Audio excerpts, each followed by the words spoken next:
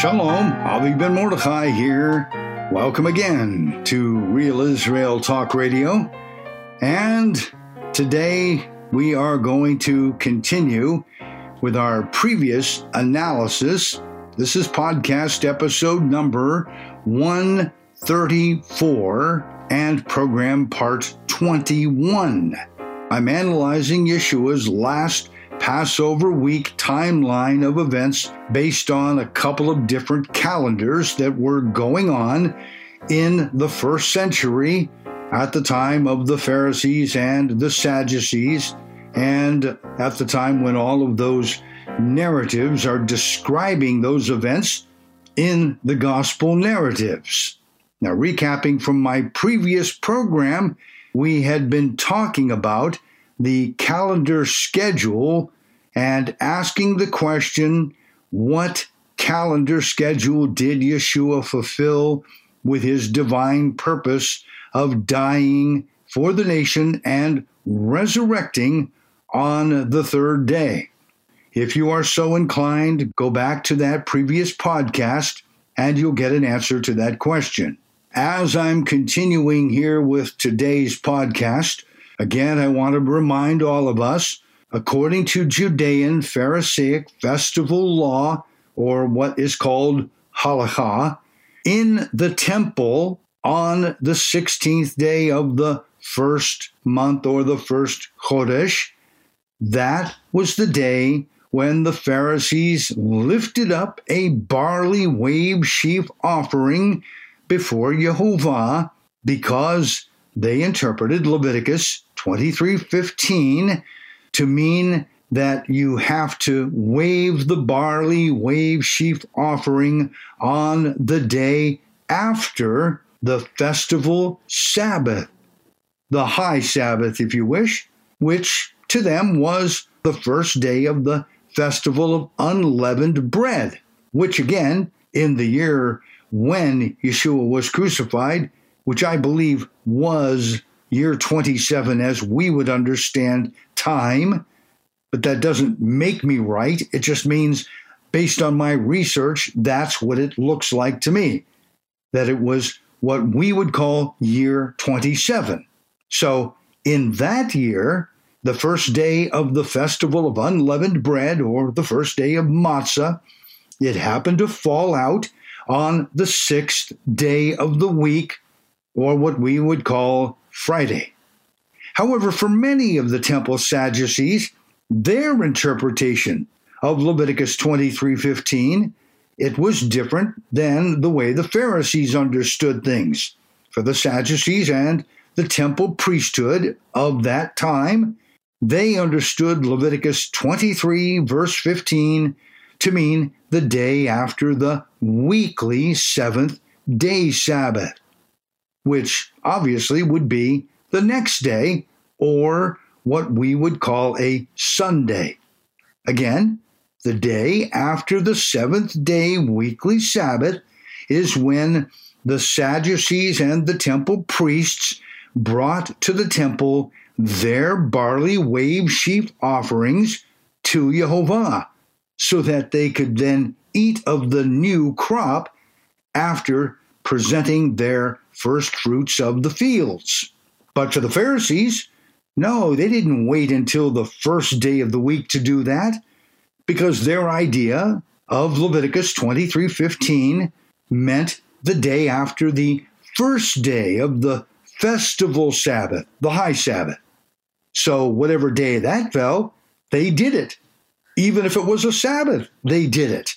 And in that particular year, they brought their wave sheaf barley offering to Yehovah on a Sabbath, that is, the seventh-day Sabbath, which happened to be the 16th of the month, or the 16th of Nisan for them, but not for the house of Tzadok.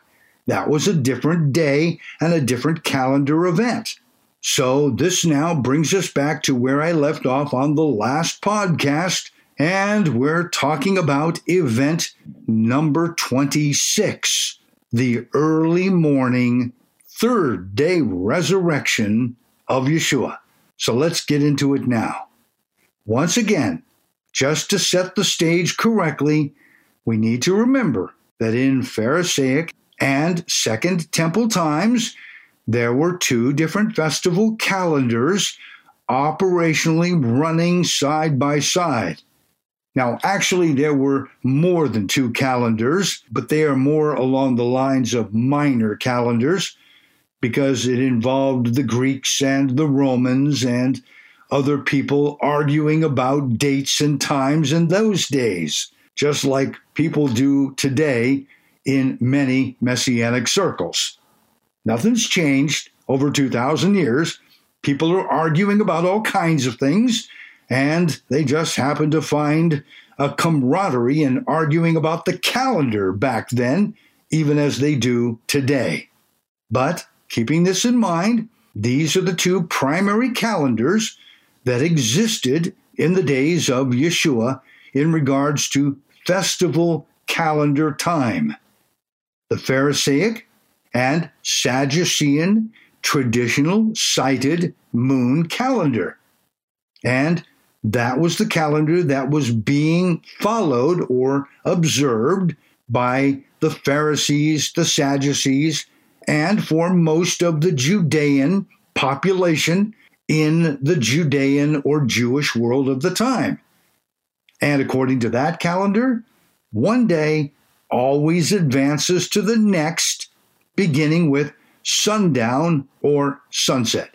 Now, the other calendar that the Pharisees were competing with is that of the House of Tzadok priestly calculated sevens solar calendar. And that was defined as one day always advancing to the next day, beginning with sunrise. And there were some other nuances of that calendar that the Pharisees just simply didn't follow. Namely, that according to the House of Tzadok priestly calculated sevens solar calendar, they determined the first day of the new year as the first fourth day of the week after the spring Tekufa or equinox, which I've addressed in other podcasts in this series. Okay? So the first fourth day of the week, what we would call a Wednesday. And that would be the first Wednesday after the spring Tekufa or the spring equinox. And that's what was setting this whole thing apart from the Pharisaic calendar, which used the sighted moon. And it had absolutely no references or anything connected to the equinoxes or the solstices of any given year. That's just not what they did. So with these two calendars operating side by side, naturally, the timing of the festival events, they were not going to match. They would be different, of course. And this now begs the question where we're going to need an answer. The question, was Yeshua's third day resurrection timed to happen according to the traditional cited moon calendar that the Pharisees and Sadducees were observing? Did his resurrection happen according to that calendar? Or did his resurrection on the third day, did it happen according to the House of Tzadok priestly calculated sevens solar calendar? And we're going to take a careful look. So now let's start with a citation from the Gospel of Matthew, chapter 28, verse 1. And this will be coming from the New King James Version. Now, after the Sabbath, as the first day of the week began to dawn, Mary Magdalene and the other Mary came to see the tomb. What's this telling us? Very simply, the women came to the tomb in the early morning hours of what we would refer to as dawn or first light. So the question here should be, on what day of the week did that event happen when they came to the tomb? Was it during the early morning hours of what today's Roman reckoning identifies as Saturday, or Shabbat in Jewish thought? Or was the event linked to Sunday, as Roman reckoning would identify it, or the first day of the week, as Judaism would say? Well, certainly it depends on the calendar that one is observing. If one was or is following Pharisaic or Sadducean cited moon calendar reckoning time, then it can be said that the women came to the tomb at dawn or first light early on the first day of the week, or what is commonly referred to again in Roman reckoning as Sunday. And this is based on Pharisaic law, that one day always advances to the next day, beginning with the previous evening sunset. Now, if one is following the House of Tzadok priestly calculated sevens solar calendar, then we're going to have a different story.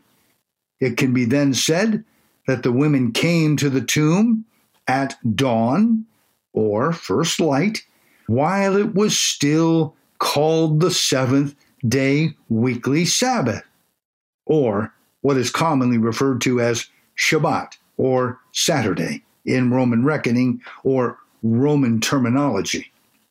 And this is because the priests of the House of Tzadok, they taught that one day always advances to the next day, beginning with the rising sun of the morning. Now, this brings up a previous point that I have mentioned many, many times in this podcast series. It goes back to the prophecy and the declaration of Yehovah, Yudevave, according to Ezekiel chapter 44, verses 23 through 24. There you will see clearly, without any ambiguity as far as I can see, that the House of Tzadok priestly family line, which is a line that is descended down through Aaron, the brother of Moses, that line was and did have the authority over all of the nation of Israel to set all of the calendar dates, all of the Moedim dates, everything involving the festival dates and when they would occur and what would happen on those days. They had the authority. They did. And we are in no position to usurp that authority. Not us, not the Pharisees, not the Sadducees or the Tzaddikim of the temple period. No one. Yehovah gave the House of Tzadok that authority. And we have to follow that authority. And if we don't follow that authority, we would then be guilty of throwing them out of their job and saying to Yehovah, well, I'm sorry, but that doesn't work for me. We're not going to do it that way. We're going to do it a different way. And that's exactly what the Pharisees did about 175 years, give or take, before Yeshua came on the scene. They performed a political and a religious coup where they destroyed and got rid of all of the House of Tzadok as much as was humanly possible. They took them out of the way. They chased them out. They said, you're no longer in charge. We're in charge. That's what happened. That's historical. And so the Pharisees grew as a party over the next century and a half. And what happened then? The House of Tzadok kind of vanished into the background, but they were the ones that left for us all of their writings that were later found in the clay jars that were found in the caves that is referred to as the Qumran caves, or as the documents of the Judean desert. All of those Dead Sea Scrolls writings, they were left to us by the surviving members of the house of Tzadok. Now, some people like to connect them with the people referred to by Josephus as the Essenes. I don't know if we can do that.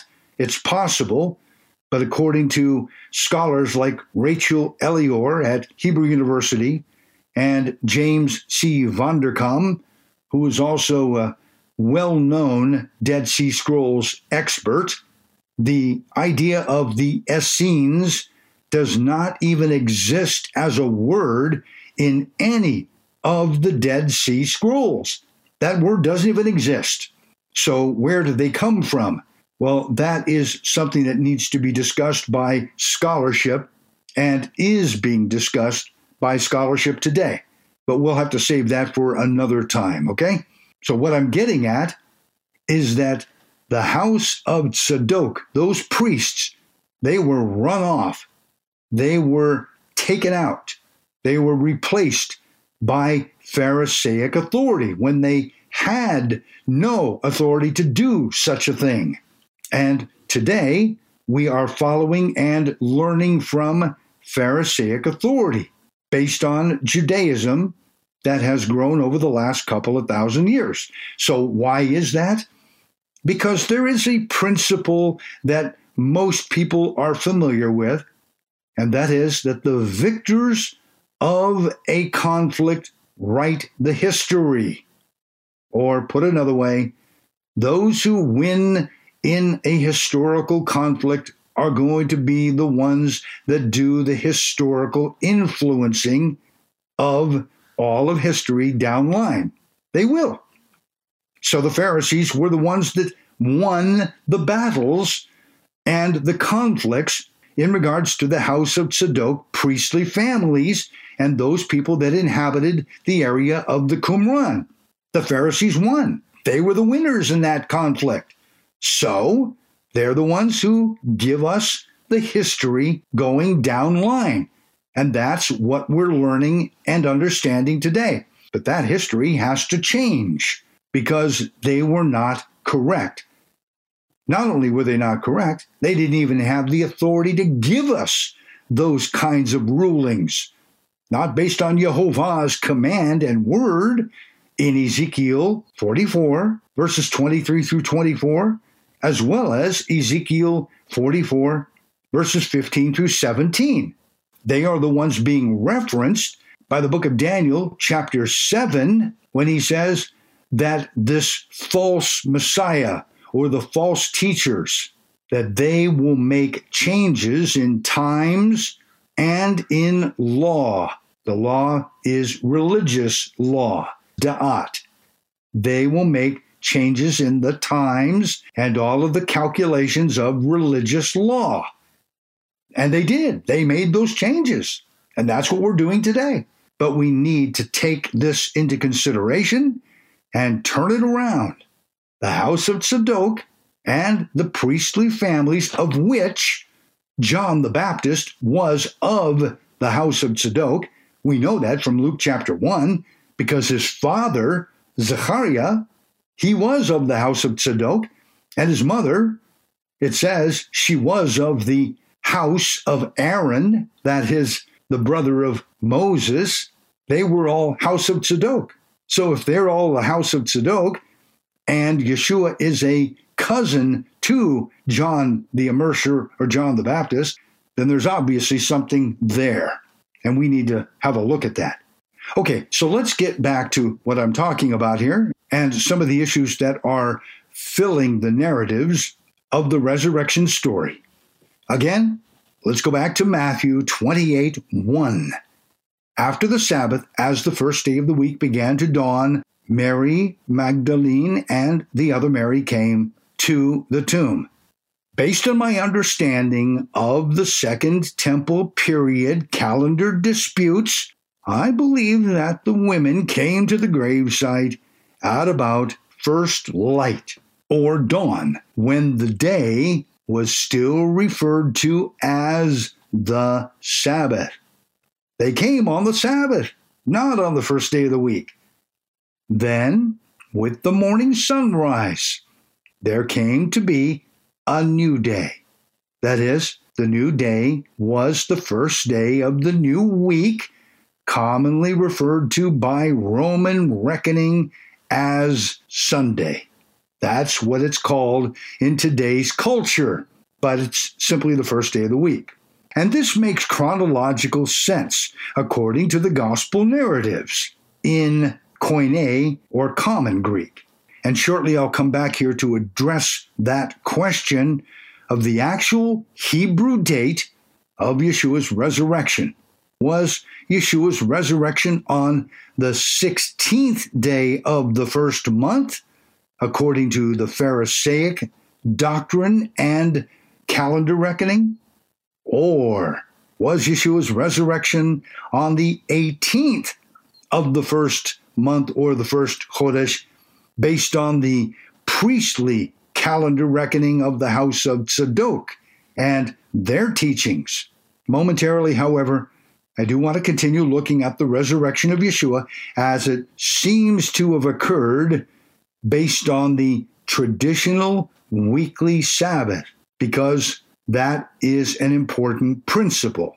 What is noteworthy is that the Catholic and Protestant churches' understanding of Matthew 28:1 is very different from what is actually being said in that narrative. In other words, how is Matthew 28:1 traditionally interpreted and read? Okay, that's a fair question. Typically, Matthew 28:1 is interpreted and read precisely as the New King James Version presents it. Now, after the Sabbath, as the first day of the week began to dawn, Mary Magdalene and the other Mary came to see the tomb. This idea routinely paints the image of the resurrection chronology according to Pharisaic sunset to sunset reckoning, and not, again, I repeat, not according to the priestly house of Tzadok sunrise to sunrise or sunup to sunup reckoning. Now, why would this be the case? Why not just give us a representation according to the beliefs of the house of Tzadok? Because that would just solve all of the issues. It would certainly make things a lot more simplified theologically. I think the reason why the general understanding of the resurrection of Yeshua is based on a, quote, Sunday paradigm is because the Pharisaic influence that a day is always sunset to sunset. It's that influence that gives us this Sunday, first day of the week, resurrection paradigm. Therefore, by Pharisaic reckoning, the seventh day came to an end on what Pharisaic reckoning refers to as Shabbat or Saturday sunset, meaning after sunset, the day advanced by one. And the result was the first day of the new week, which is still the same to this very day. Then it's 1 in the morning, 2 in the morning, 3 in the morning, etc. Okay? So people and cultures from all over the world have understood it this way for a very, very long time.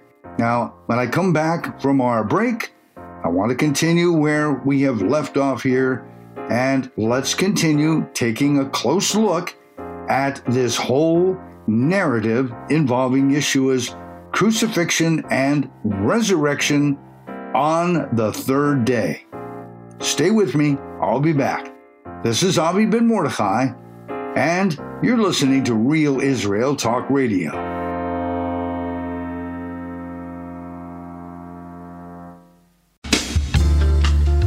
Okay, welcome back to Real Israel Talk Radio. I'm Avi Ben Mordechai. Let's continue where we left off just before the break. It is important to note that everything often comes down to communicating in words and ideas that common folk can understand. Let me give you an example. It's much like when I write or speak. You will hear that I will often use the planetary days of the week. Sunday, Monday, Tuesday, etc.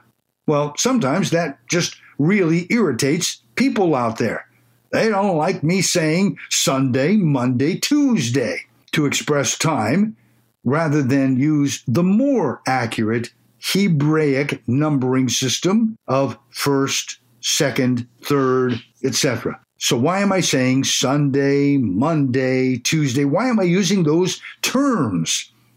Well, I do so because I am communicating to a broad audience rather than speaking to a narrow audience that would understand the difference between pagan names and counting by numbers. If I use the pagan names, it's not because I like to use the pagan names. It's because that is the way that I'm going to have to communicate these ideas to people who operate in that paradigm.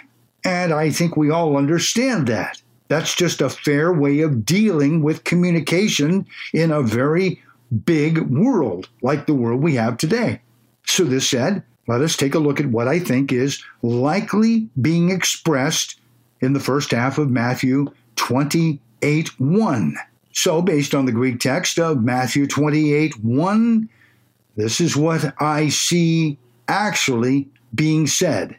Quote, "But now, at a late hour of the Sabbaths," that's plural, "she, Miriam, was coming to see the tomb." Notice, it's a late hour of the Sabbaths.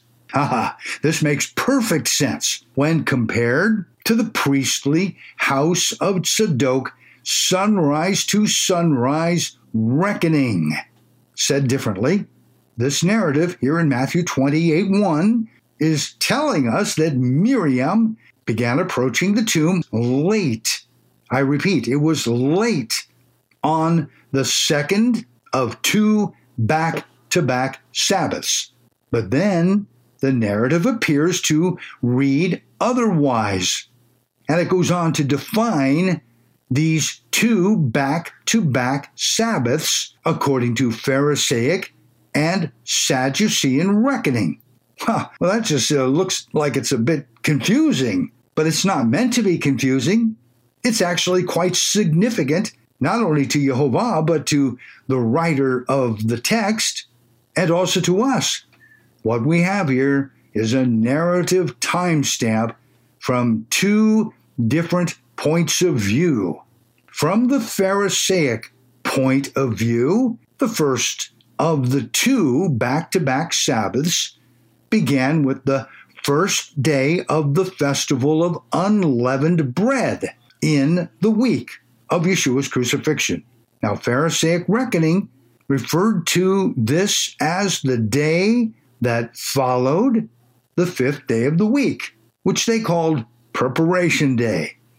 In other words, the first day of the festival of unleavened bread fell on day number 6 in Hebraic thinking, and that day always begins sunset to sunset, according to Pharisaic reckoning or the Pharisaic point of view. But it's also what Roman reckoning identifies as Thursday at sunset to Friday at sunset. So then by the same reckoning, the second of the two back-to-back Sabbaths kicks in after the first day of the festival of unleavened bread comes to an end. Now you've got the next Sabbath, which follows right on its heels. And that began with what could be called Friday sunset. And it ended with what could be called Saturday sunset in our culture. So that is the Pharisaic point of view. Now, from the priestly house of Tzadok point of view, the first day of the festival of unleavened bread could and would never, ever fall back to back with a weekly Sabbath. It just would never happen. And so, the sixth day of the week, from sunrise or sunup on Friday to sunrise or sunup on what we would call Saturday, well, that would have been understood as the Chol HaMoed Pesach. That is a regular day of the Passover week. But then with the sunrise or sunup of Shabbat or Saturday to the sunrise of what we would call Sunday, well, that would have been understood as the weekly Sabbath.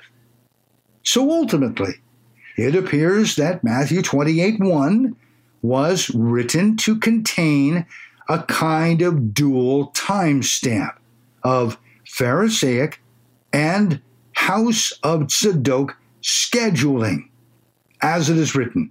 But now, at a late hour of the Sabbaths.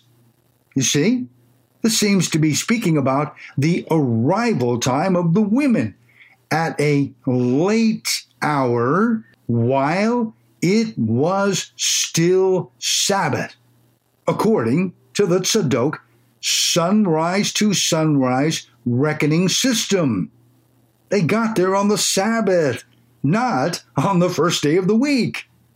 Now, let us continue to read the second half of Matthew 28:1, when the women came to the graveside. Here we learn, quote, the dawning of the morning light was going toward or moving in the influence of the first of the Sabbaths.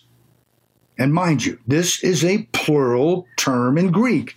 Writing the narrative this way strongly mirrors how the Pharisees understood Leviticus 23:15. Sadly, however, an important point of context is lost following our Masoretic Hebrew to English interpretation. Now, I made an attempt to put this teaching back into its proper context, and this is what I came up with. And you shall count to yourselves from the morrow of the Sabbath, from the gathering in of your harvest, an omer, 7 Sabbaths complete.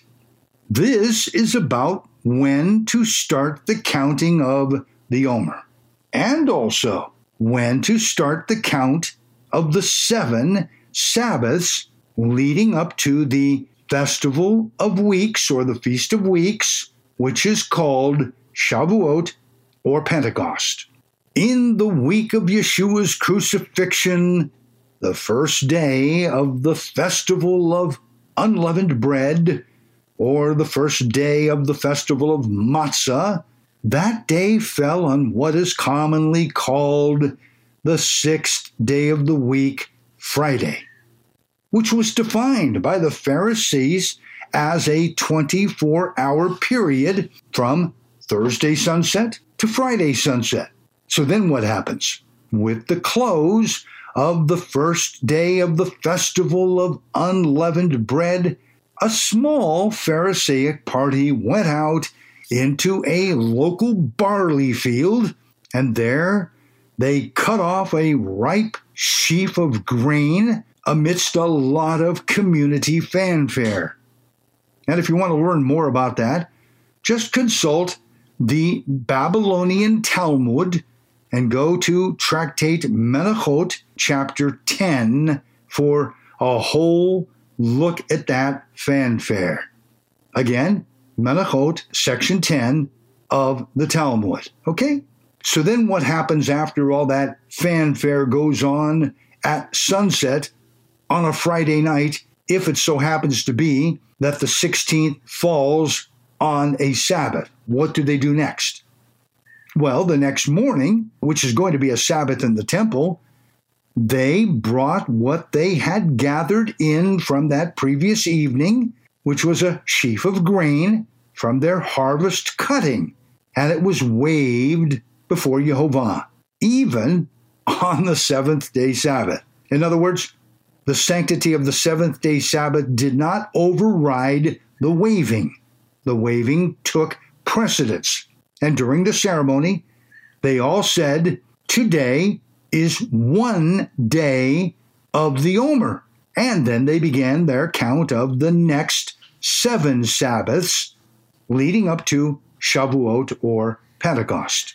And I think this is what is evident in the timestamp of Matthew 28:1, when it tells us that the women approached the tomb late, I repeat, late on the second of the 2 back-to-back Sabbaths, because it also happened to be the dawning or first light of morning light, which was an acknowledgement, moving in the direction of acknowledging that they arrived on the first of 7 Sabbaths by counting them. And that was what they did.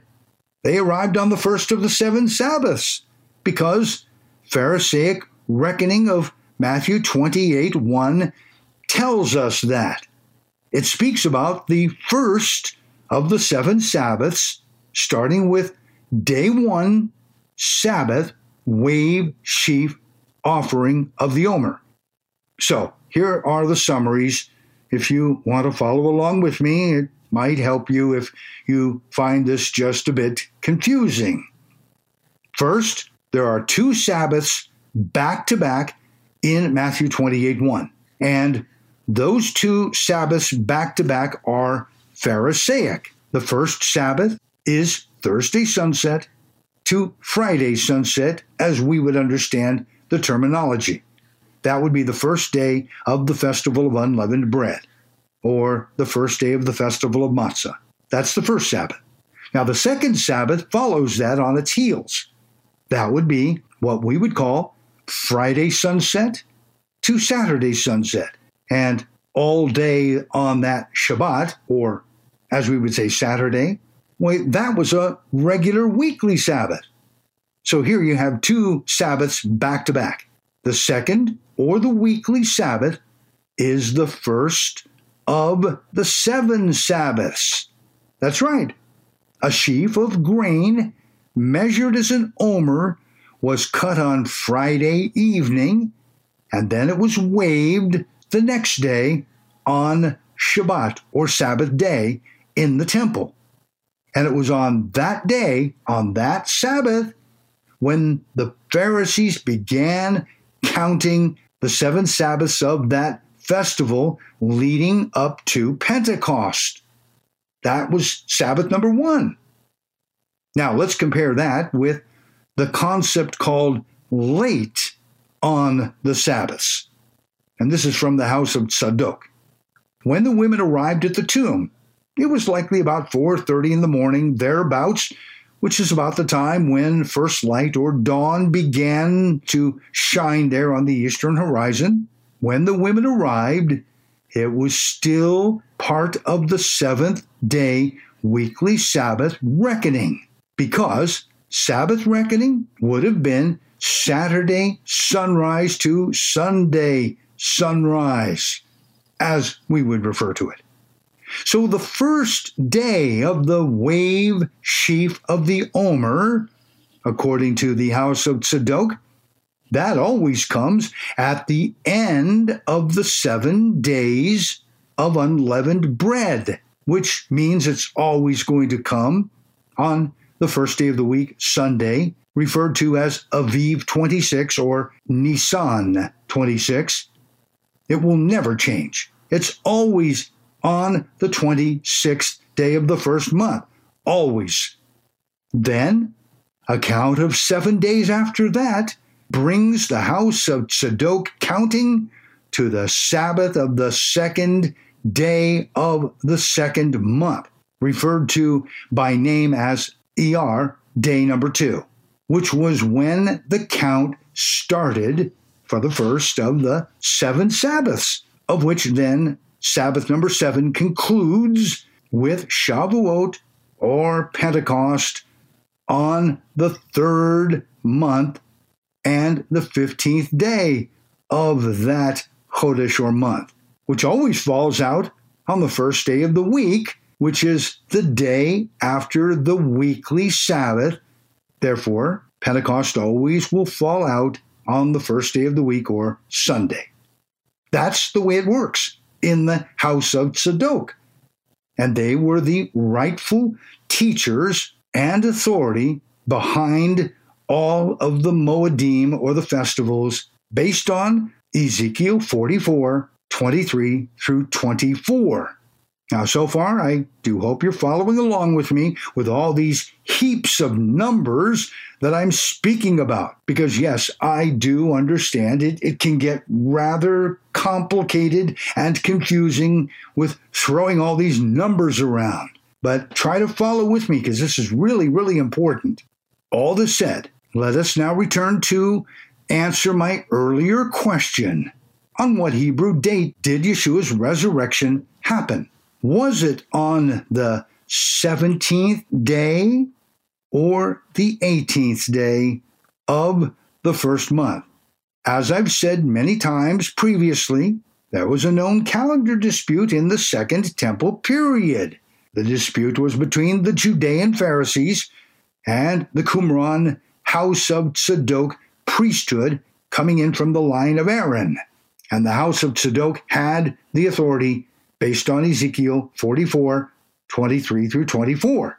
If we are to judge by the calendar of the Judean Pharisees, then Yeshua's resurrection had to have happened on the 17th of the first month, which for them was the first day of the new week, or what would be called Sunday morning by Roman reckoning. However, if we're to judge by the calendar of the Qumran house of Tzadok priesthood, that means Yeshua's resurrection happened on the 18th of the first month, which for them was the 7th day or the Sabbath on what would be called Saturday night by Roman reckoning.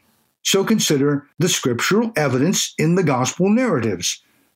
The following appears to be very evident to me. Point number 1. Yeshua's resurrection occurred somewhere in the middle of the second watch of the night, referred to in Roman reckoning as, quote, Saturday night, with my estimate of somewhere between 10 o'clock at night to 2 o'clock at night in the dark of that late Saturday. But on the Pharisaic calendar, Yeshua's resurrection occurred in the morning, early, on the 17th of the first month, or the first Chodesh, that is, Nisan 17. But on the Qumran house of Tzadok calendar, Yeshua's resurrection occurred in the morning, late, on the 18th of the first Chodesh, or first month, or, if you will, Nisan 18. That was a Sabbath, and according to the house of Tzadok, that always remains a Sabbath. So now, this said, let's go on and take a look at Mark 16:1. Now, when the Sabbath was past, Mary Magdalene, Mary of James, and Salome brought spices that they might come to anoint him. Here, the reference to the Sabbath is singular, unlike Matthew 28:1, where it is plural, Sabbaths. You see, in many translations of Mark 16:1, you're going to notice that there is an aorist tense in the statement. Now the Sabbath was over, or now the Sabbath was past. That essentially says it was not Sabbath anymore. in Greek linguistics, it is often the Greek grammarian's term for a simple past tense, the idea of the aorist tense. But the aorist is not ever meant to be a one-size-fits-all statement. Unlike other past tenses, both imperfect and perfect, the aorist tense simply states a fact of the action, but it doesn't give us any information on how long the action took, or even whether the results of the action are actually still in effect. So naturally, the translators will just pick the easiest way to express the idea, and they put it into a past tense. But it's not accurate to do that in every single case. Additionally, here from the Greek of Matthew 16:1, notice the term the Sabbath is what is called genitive. This is a point of Greek linguistics. To understand genitive, it's just a matter of inserting the word of before the noun the Sabbath. It's kind of a possessive concept. So given these nuances in Greek, I am inclined to understand Mark 16:1 as a snapshot of a passing, elapsing action in time, but not a completed action, as if to say, oh, the Sabbath came, the Sabbath went, end of story. And I'm no Greek linguistic expert, but I can clearly see that there's definitely something going on there. And Mark 16:1 seems to be telling us, quote, and now was the elapsing of the Sabbath. Mary Magdalene, Mary of James, and Salome bought spices that they might come and anoint him.